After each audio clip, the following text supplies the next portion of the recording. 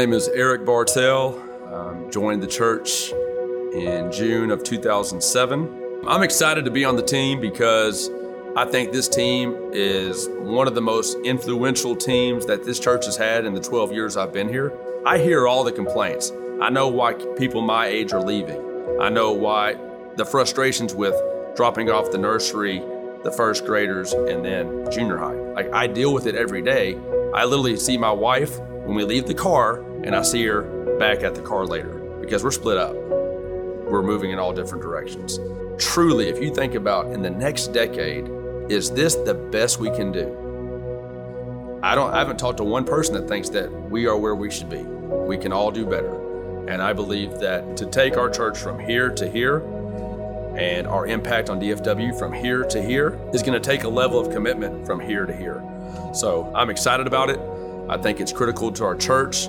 I think if we do nothing, decay and laziness will set in and we'll go the wrong way. And I truly believe we are in a good spot right now, but the enemy of great is good.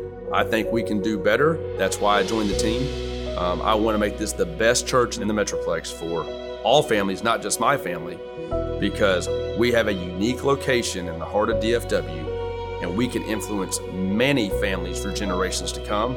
And that's where I want to go to church, where families want to run to it, not avoid it because they feel like they're lost in the shuffle. So to walk in as one unit, as a family, and get to see all of our friends and the pastors, doing life together, that excites me.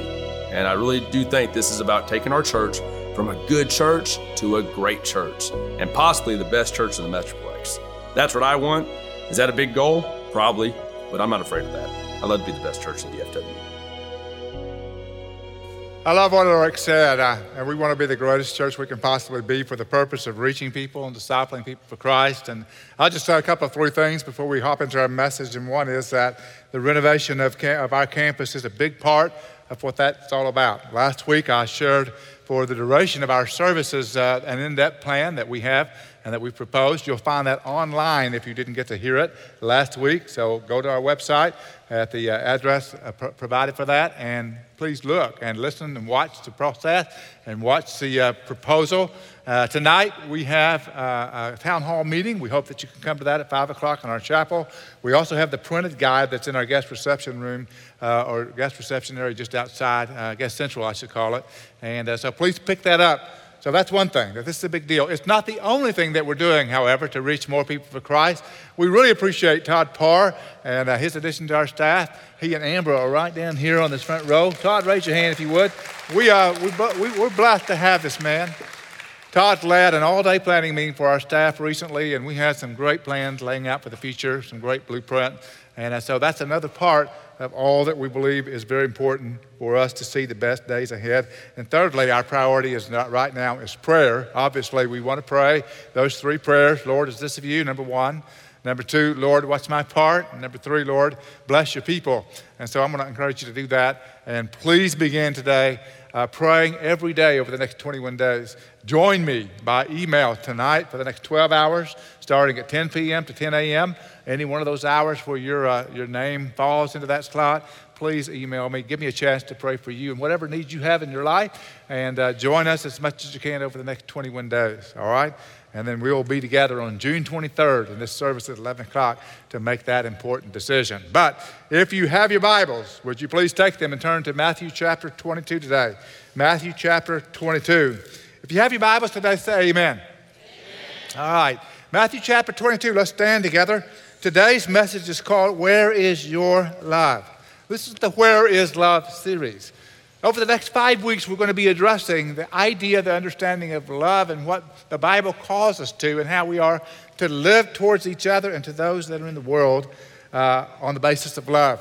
And we begin with Jesus' incredible commandment in Matthew 22, beginning in verse 35, where Pharisees and Sadducees have gathered together against Jesus. And they ask him the question. Every time a religious authority asks Jesus a question, it kind of gives them an opportunity to tee up the ball and really knock it out of the park. And this is what Jesus does every time he's asked a difficult, testing question. And you can see by the nature of the question, this is a difficult one. Verse 35. The Bible says one of them, a lawyer, asked him a question, testing him. Teacher, which is the greatest commandment in the law? Now, the reason this is difficult is because God gave 10 commandments. There are a variety of other commandments that were embodied in the whole Torah or the law of Moses that the Jewish people have been practicing for years and years. And so they wanted to trap him in elevating one over the other. And they could only imagine what he would say, and then they would try to cut him down by which one he didn't elevate. And so Jesus answers this question in a way they did not anticipate. And he said to them, you shall love the Lord your God with all your heart, with all your soul, and with all your mind. This is the great and foremost commandment. The second is like it. You shall love your neighbor as yourself. And then he says something that addresses their strategy. Which one will he elevate? He says, on these 2 commandments depend the whole law and the prophets. No one will be elevated over the other. This supersedes everything and satisfies everything. Love the Lord your God with all your heart, with all your soul, with all your mind, and love your neighbor as yourself. In other words, love is a big deal. Amen. Where's your love? Amen. Father, in Jesus' name today, I would ask you to help us answer this question for ourselves.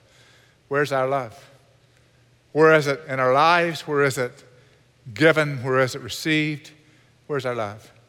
And Father, speak to us about the priority of this today as Jesus did. Give us wisdom. Holy Spirit, illuminate your word in our hearts. In Jesus' name, all God's people said, amen. Please be seated. So for the next 5 weeks, we're going to be talking about love. We'll be talking about your love today. The basis of love, the importance of love. Next week, we'll talk about romantic love. The week after that, we'll talk about family love. The week after that, we'll talk about church love. And after that, what does it mean to love our neighbors? So love is in the air for the next month.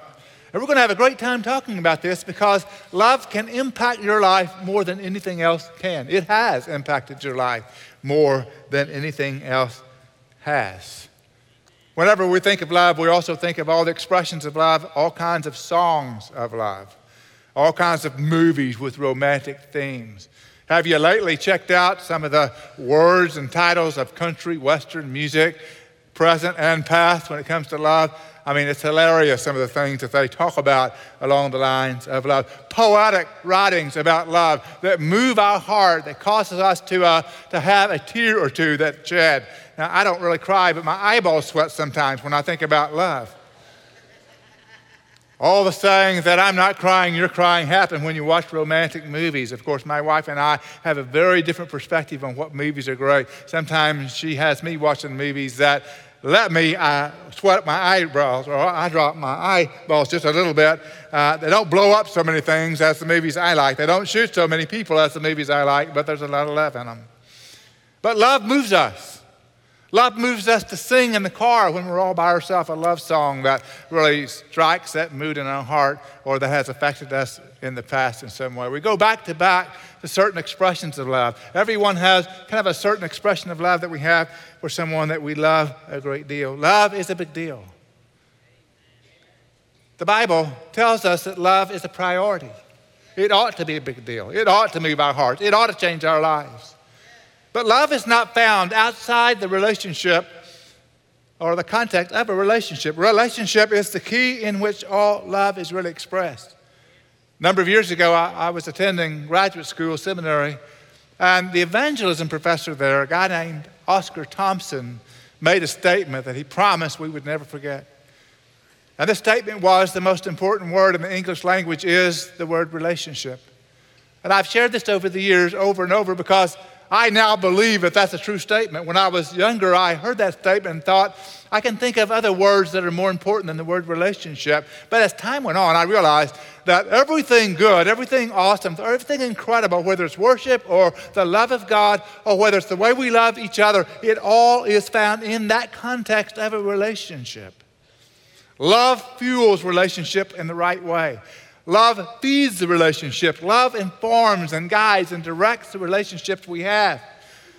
And so today when we preach about love, think about it in the context of relationships. And I'm going to give you 3 truths that are very, very important from this text that we began with a few moments ago that I want you to remember over these next few weeks. Number 1, I want you to remember that you were created for love. That's truth number 1. You were created for love. So those lawyers came to Jesus and they asked him a question trying to trap him, and Jesus answered them in a way they didn't expect with this command to love. And then Jesus said at the end of that command to love, he said, this is the great and foremost commandment. This is the thing that's going to change your life. This is the thing that's going to satisfy you for the first time in your life. This is the greatest and foremost commandment when it comes to relationship, both with God and with others. You were created for love. Did you know that? You aren't created just to exist, and certainly weren't created to exist apart from love. You were created for love. And the Bible describes all kinds of love. And I want to go over a few of these words. In the Greek language, we have various words for love, where the English language may only have 1 or 2. And in that Greek language, there are 4 key words for love, 3 of which are found in the Bible. We're going to cover each of these over the course of these weeks, so let me share with you all these 4 words. By the way, some of what I read over these next few moments will be written by Ed Cole, and I'm going to give him credit for that because he did a great job of researching these 4 words. So the first word is the word eros. Eros is a love of passion, an overmastering passion that seizes and absorbs itself into the mind. It's a love that is an emotional involvement based on body chemistry. The basic idea of this love is often just self-satisfaction. Now, eros is the one of these 4 words that you don't find in the New Testament, even though in the Old Testament you see its equivalent used many times. The second Greek word that I'm going to call to your attention is the word storge. Storge is a natural affection or a natural obligation. It's a natural movement of the soul for a husband, a wife, a child, or a dog. The reason I give Ed credit is he didn't include cats in there for some reason. It's a quiet, abiding feeling within a person that rests on something close to them and that he feels good about. Another word is phileo. The word phileo means warm affection among friends. This is the word we use when we describe brotherly love. It speaks of affection or fondness or liking one another. Phileo is a word that responds to kindness. Phileo word responds to appreciation or love. It involves giving as well as receiving, but when it's greatly strained, it can collapse in a crisis. We can cease having brotherly love for someone by its very nature that responds to kindness in turn. The greatest word in the Greek language used by Jesus in this text, though, is the word agape. Agape is not kindled by the merit or worth of its subject, but it originates in its own God-given nature. God is love, and so this love mirrors the love of God. It delights in giving. This love keeps on loving even when the loved one is unresponsive or unkind or unlovable or unworthy.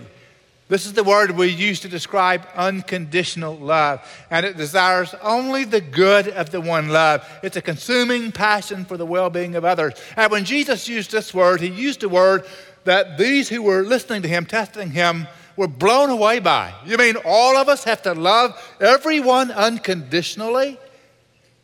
And that was Jesus' response to the greatest commandment. You and I were created for love, this kind of love that Jesus speaks of, and not only were we created to receive it, but we're also created to give it. And as Jesus defines this love, it's the highest and most important kind of love. He prioritized this. Look at what he says. It's the greatest in size, the greatest in extent and impact. It is foremost, as in priority, as in importance. You can't do anything more importantly than something described like this. So I make a real quick conclusion based on what Jesus said there, and this conclusion is the greatest priority in your life is to love God and love others. Period. To love God, to love others, is to put it simply, but also powerfully. But to love God and love others also includes, don't miss this, being loved. When you were created for love. I want you to go back to the first chapter of the Bible, Genesis chapter 1. And as we go back to Genesis chapter 1, I want to read a few verses to you. And as I read them, I want you to see how God lovingly, thoughtfully created man and woman from the very beginning. So Genesis chapter 1, verse 26, I'm going to read several verses, but I want you to see if you can spot the acts of love and thought that actually went into our creation. Then God said, let us make man in our image according to our likeness. So let's take a step back from this text. Recently, we've gone through John chapter 1, where we learned that Jesus, the Son, God the Father, and the Holy Spirit are three persons and one God. They are co-equal, co-eternal. They are co-equivalent. They're powerful. They are three in one, and they relate to each other in perfect harmony and unity. So God the Father relates powerfully with Jesus and perfectly with Jesus. Jesus relates powerfully and perfectly with the Holy Spirit with the Father, and these three walk in total unity. So that is the image in which man was created, with the capacity to love, the capacity to interact with God and with each other with perfect harmony and perfect unity. In fact, in the Garden of Eden and at that creation, they were in perfect unison together. Let us make man in our image according to our likeness. And then notice how he distinguishes mankind from all the other animals. Let them rule over the fish of the sea, over the birds of the sky, over the cattle, over all the earth, over every creeping thing that creeps on the earth. Then here it is again. God created man in his own image. In the image of God, he created him, male and female. He created them, and he blessed them, and he said to them, be fruitful and multiply. Fill the earth, subdue it, rule over the fish of the sea, over the birds of the sky, over every living thing that moves on the earth. So they had capacity, they had potential, they had purpose, they had interaction with God. From the very beginning of creation, God was talking to and communicating to Adam and Eve. He was in relationship with them. He had a love connection with them, and they with him. And then in verse 30 and 31, it tells them, to every beast of the earth and every bird of the sky, to everything that moves on the earth which has life, I've given every green plant for food. And it was so. God saw all that he had made, and behold, it was not good, but very good. And there was evening and there was morning, the sixth day. Now think about what God has done here.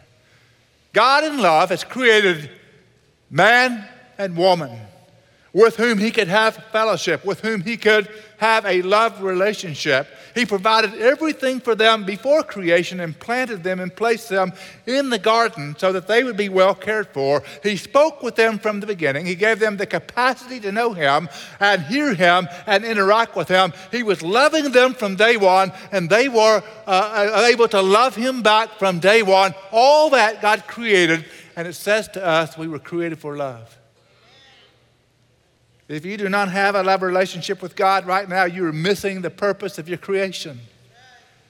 If we are not interacting with God on the basis of love, this unconditional love, if we're not impacted by that, if we're not affected by that, we're missing our very purpose. And so every other kind of purpose that comes into our life will be amiss. It will be remiss because we're missing the priority purpose that we have, and that is to know God, to love God, and to understand the love of God in our lives. It's a big deal. Love's a big deal. Jesus said it's the first and the foremost commandment.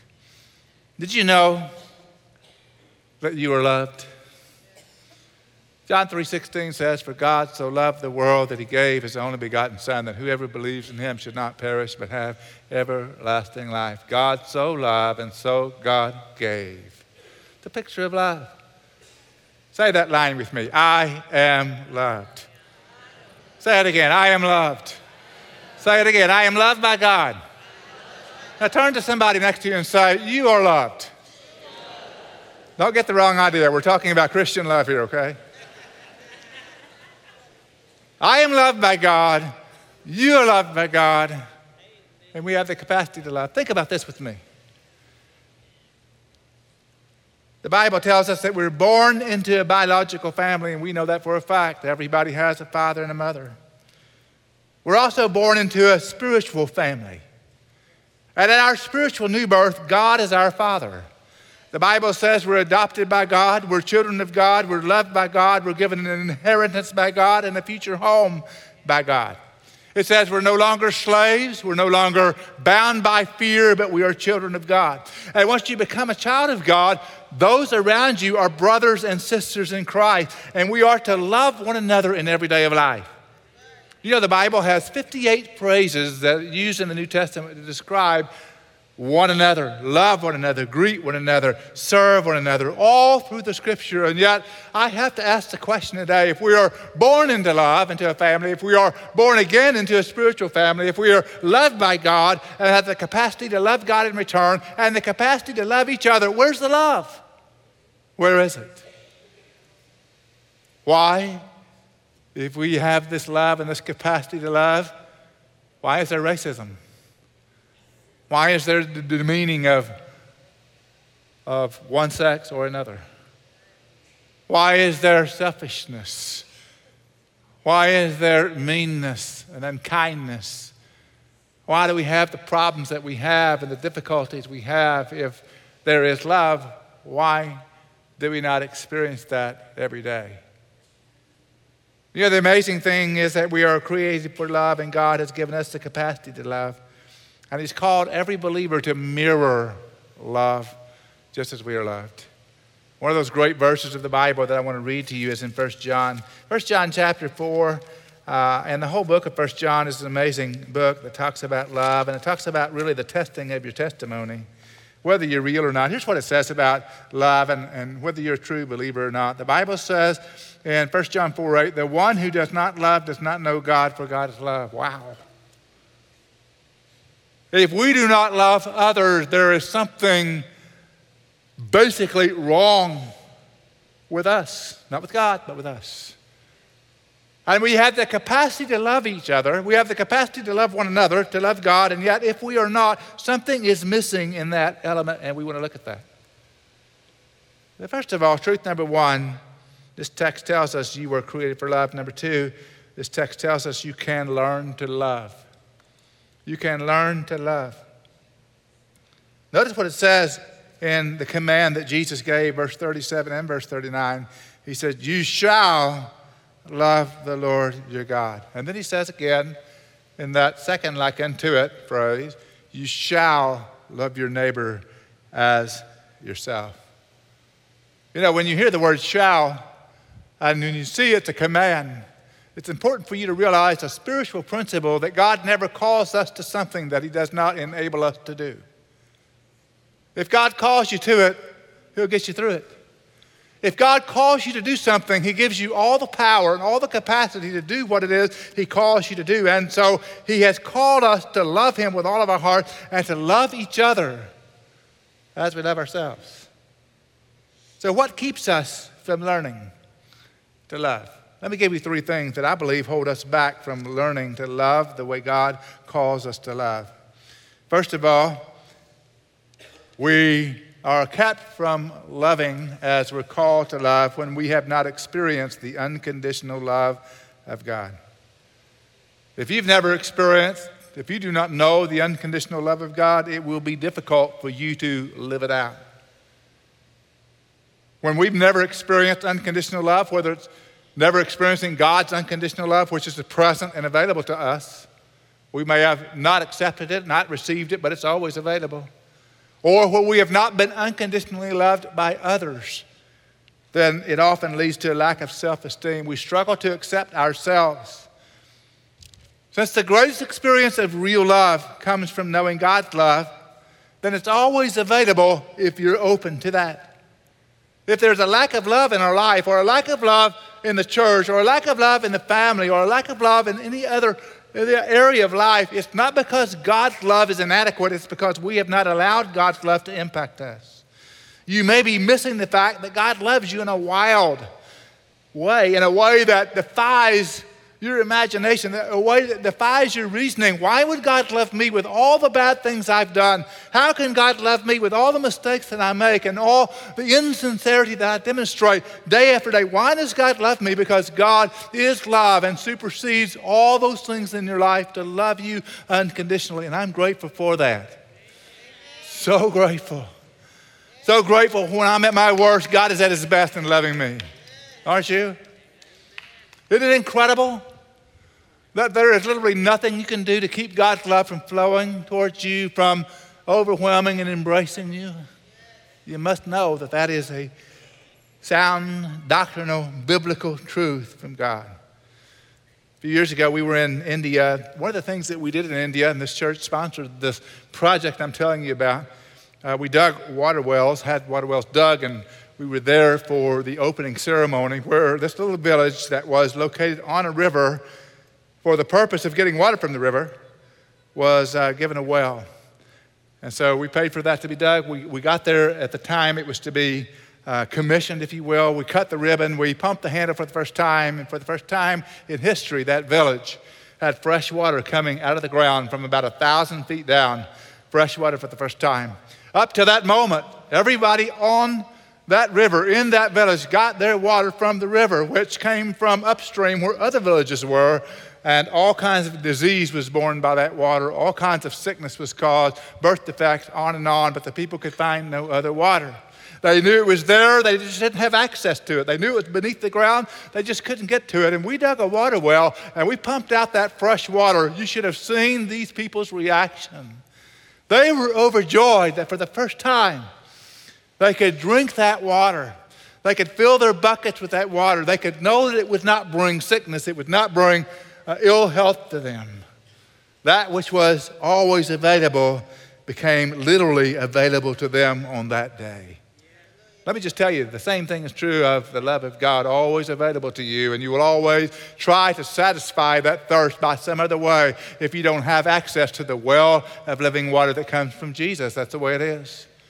And so when you have this relationship with Jesus Christ and you allow him to be the Lord and Savior of your life, you literally have a well of living water that comes out of your innermost being. Literally, Jesus said, you'll never thirst again, to the woman at the well. Amen. It's incredibly important that you understand that his love is always, always available to you. And if you have not experienced his unconditional love, you will struggle to love others. A second reason, we struggle to love others when we've been betrayed or hurt or wronged by others and we haven't healed. Well, we've tried to love, or we've tried to unconditionally accept and love someone else, and they have not responded in kind, where they have rejected us, where they have hurt us, where they've betrayed us. And so as a result, we tend to hold back. We tend to hide behind our wounds. We do not open up. We don't take a risk anymore because we've already been burned once and we don't want to be burned again. I did an unusual thing this last week. I listened to songs of love that are popular today in our culture.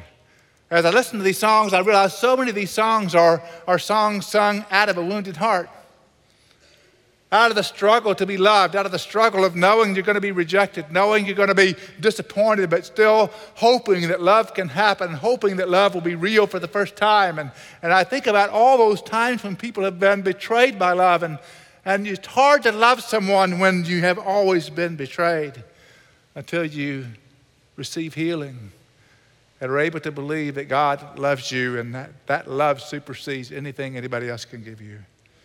Thirdly, we struggle to love and to learn how to love when we love ourselves and our ways too much to give love. You know, it's possible to love yourself too much.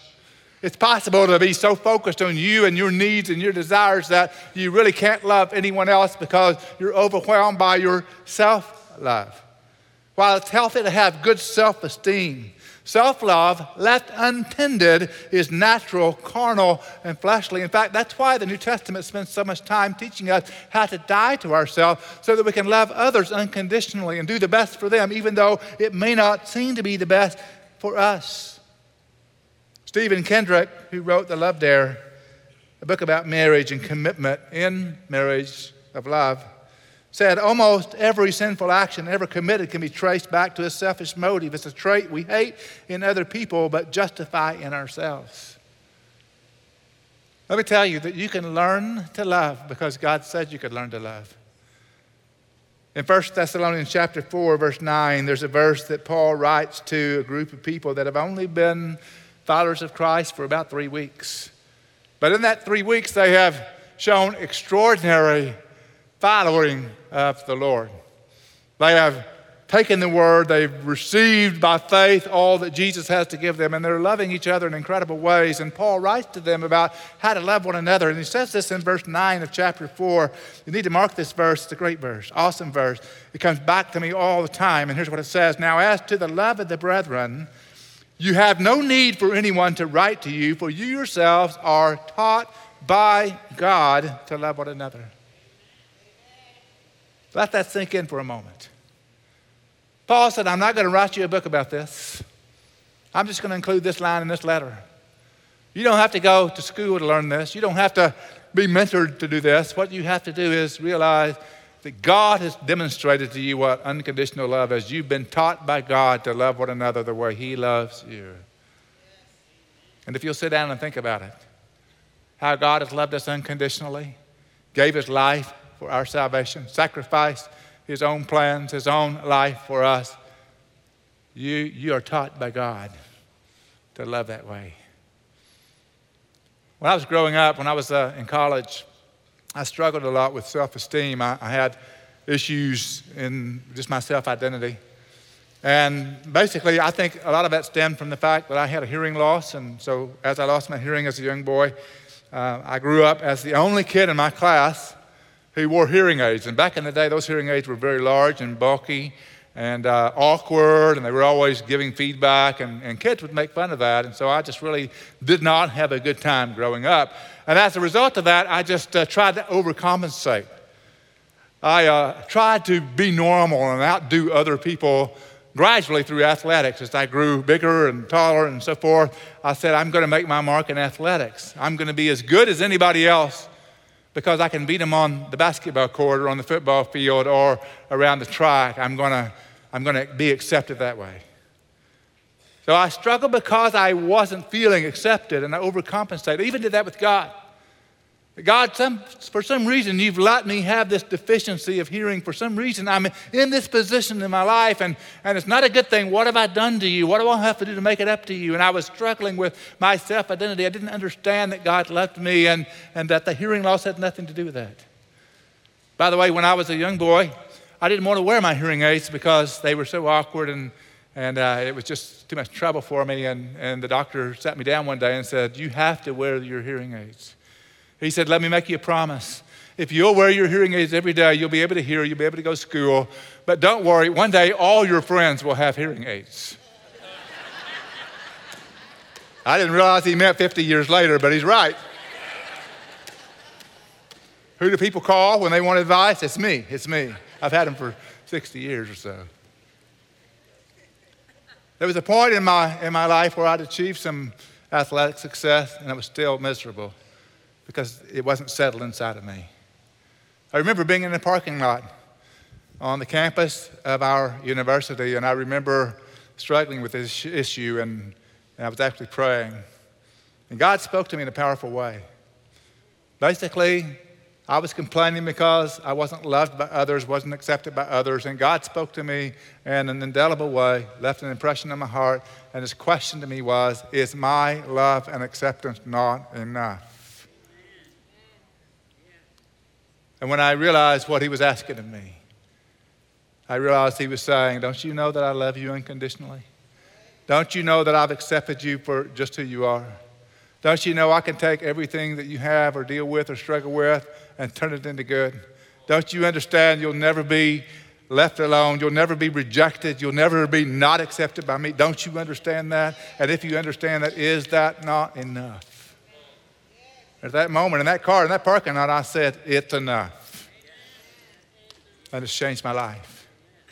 It's changed my life in that I learned that God loved me and I could learn to love others. And I could learn to not worry about what they thought about me. I didn't have to respond in kind. If they disrespected me, I didn't have to do it back. If they didn't like me, it's fine. I could live because I was loved by God. That was never at risk. It was never going to be cut off because God loved me with an unconditional love. He accepted me completely. That's who I am. I'm accepted by God. And that's not parabiblical truth. That's in the heart of Scripture. It's just truth. Learning to love the way God loves us will change your life. It'll change your life. We can learn to love. We're created for love. We can learn to love.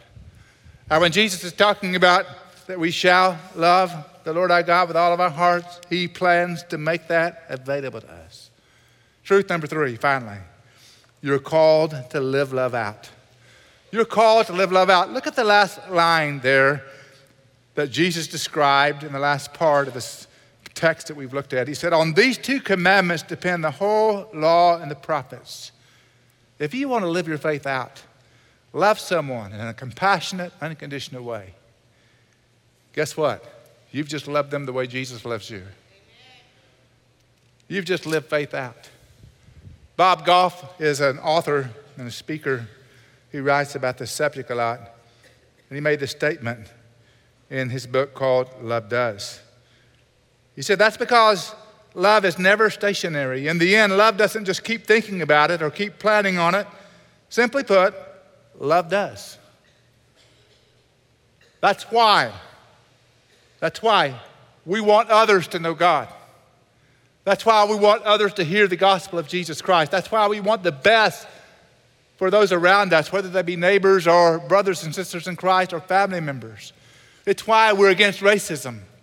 It's why we're for people that are left out and lonely and hurting. That's why we have compassion, not because they can bring anything in return, but because love does these things, because love lives this out loudly on a day-by-day basis. Why? Because we've been loved by God, taught by God. We can live it out the way God calls us to.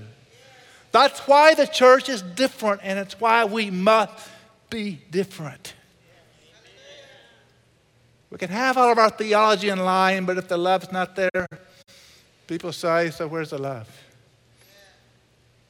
In 1 Corinthians chapter 13, there's a great passage of scripture that years and years ago I thought, well, this is basically a wedding passage. It's the passage you read when you have a wedding ceremony. But if you read the book of 1 Corinthians, you'll realize it's a command of the church of Jesus Christ to love one another this way. And I want to read it to you to conclude my message. Paul said, if I speak with the tongues of men and of angels but do not have love, I become a noisy gong and a clanging cymbal. If I have the gift of prophecy and know all mysteries and all knowledge, and if I have all faith so as to remove mountains but do not have love, I am nothing. And if I give all my possessions to feed the poor, if I surrender my body to be burned but do not have love, it profits me nothing. Love is patient. Love is kind. Love is not jealous. Love does not brag. It is not arrogant. It does not act unbecomingly. It does not seek its own. It's not provoked. It does not take into account a wrong suffered. It does not rejoice in unrighteousness, but rejoices with truth. It bears all things. It believes all things. It hopes all things. It endures all things. Love never fails. What would the world look like? What would the church look like? What would your life look like if you were living love out loudly like this? That's what Christ has called us to. And no, you can't do it on your own.